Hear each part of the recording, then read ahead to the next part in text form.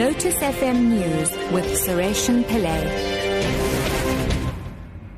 7 o'clock. Good morning. Public Protector Thuli Madonsela says her office is assessing information to determine if there are grounds for investigating former presidential spokesperson Mac Maharaj. Maharaj is alleged to have stayed for free for 5 years at a Pretoria estate reserved for cabinet ministers and their deputies. The DA has laid a complaint with the Protector. Madonsela explains. We had not made the decision yet. I think we said that it was going to be assessed and then we would get back to the complainant. And secondly, we had requested further particulars on that. President Jacob Zuma has committed his cabinet and government to respect the independence of the judiciary and to enforce court orders issued against the state. He was speaking after an unprecedented meeting with the judiciary at the Union Buildings yesterday.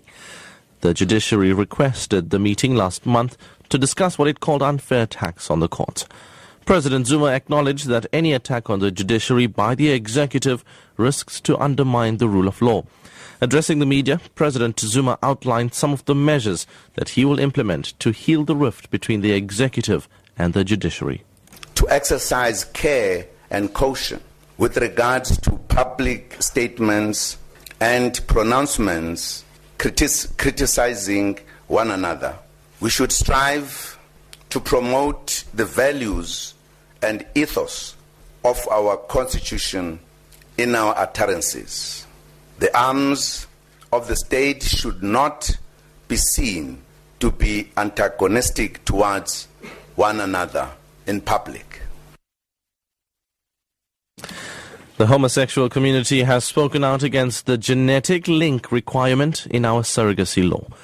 Under the current law, a couple may only use a surrogate mother to carry a child if one of the partners donates either the sperm or the egg.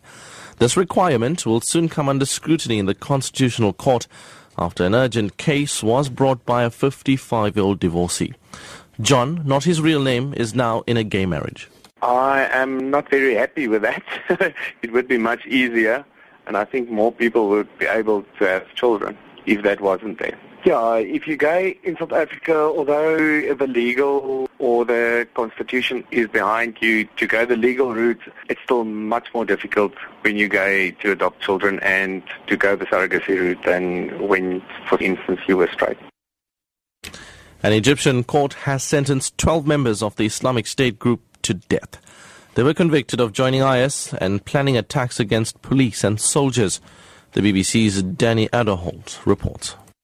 Prosecutors had accused the men of forming a terrorist cell which used a base in Sharqiya province to the northeast of Cairo to recruit militants. These people would be sent for training with Islamic State jihadists in Syria and Iraq before returning to Egypt to carry out attacks. Only 6 of those convicted were actually in court, the others being tried in absentia. The death sentences will now be forwarded for consideration by Egypt's Grand Mufti, the country's highest religious authority. His opinion on whether they should stand is non-binding, but courts normally follow his guidance. And finally, world champion sprinter Usain Bolt has joked that his rival, Justin Gatlin, must have paid the TV cameraman who knocked Bolt to the ground yesterday during a lap of honour. Bolt was celebrating his victory in the 200 metres final at the World Championships in Beijing when the cameraman Sedgwick's scooter caught a wheel in a trackside rail and flipped over, sending man and machine into the barefooted sprinter. Bolt recovered quickly and suffered only a few cuts. When he made his light-hearted dig at Gatlin, runner-up in the race, the American replied that he wanted his money back from the cameraman. South Africa's Anaso Jobodwana, who took the bronze medal, apparently felt he was too new on the scene to joke with his illustrious rivals. If you want to have a look at the clip, I uploaded it on Facebook, Instagram and Twitter. Your top story at 7 o'clock. Public Protector Thuli Madonsela says her office is assessing information to determine if there are grounds for investigating former presidential spokesperson Mac Maharaj. I'm Sureshan Pillay.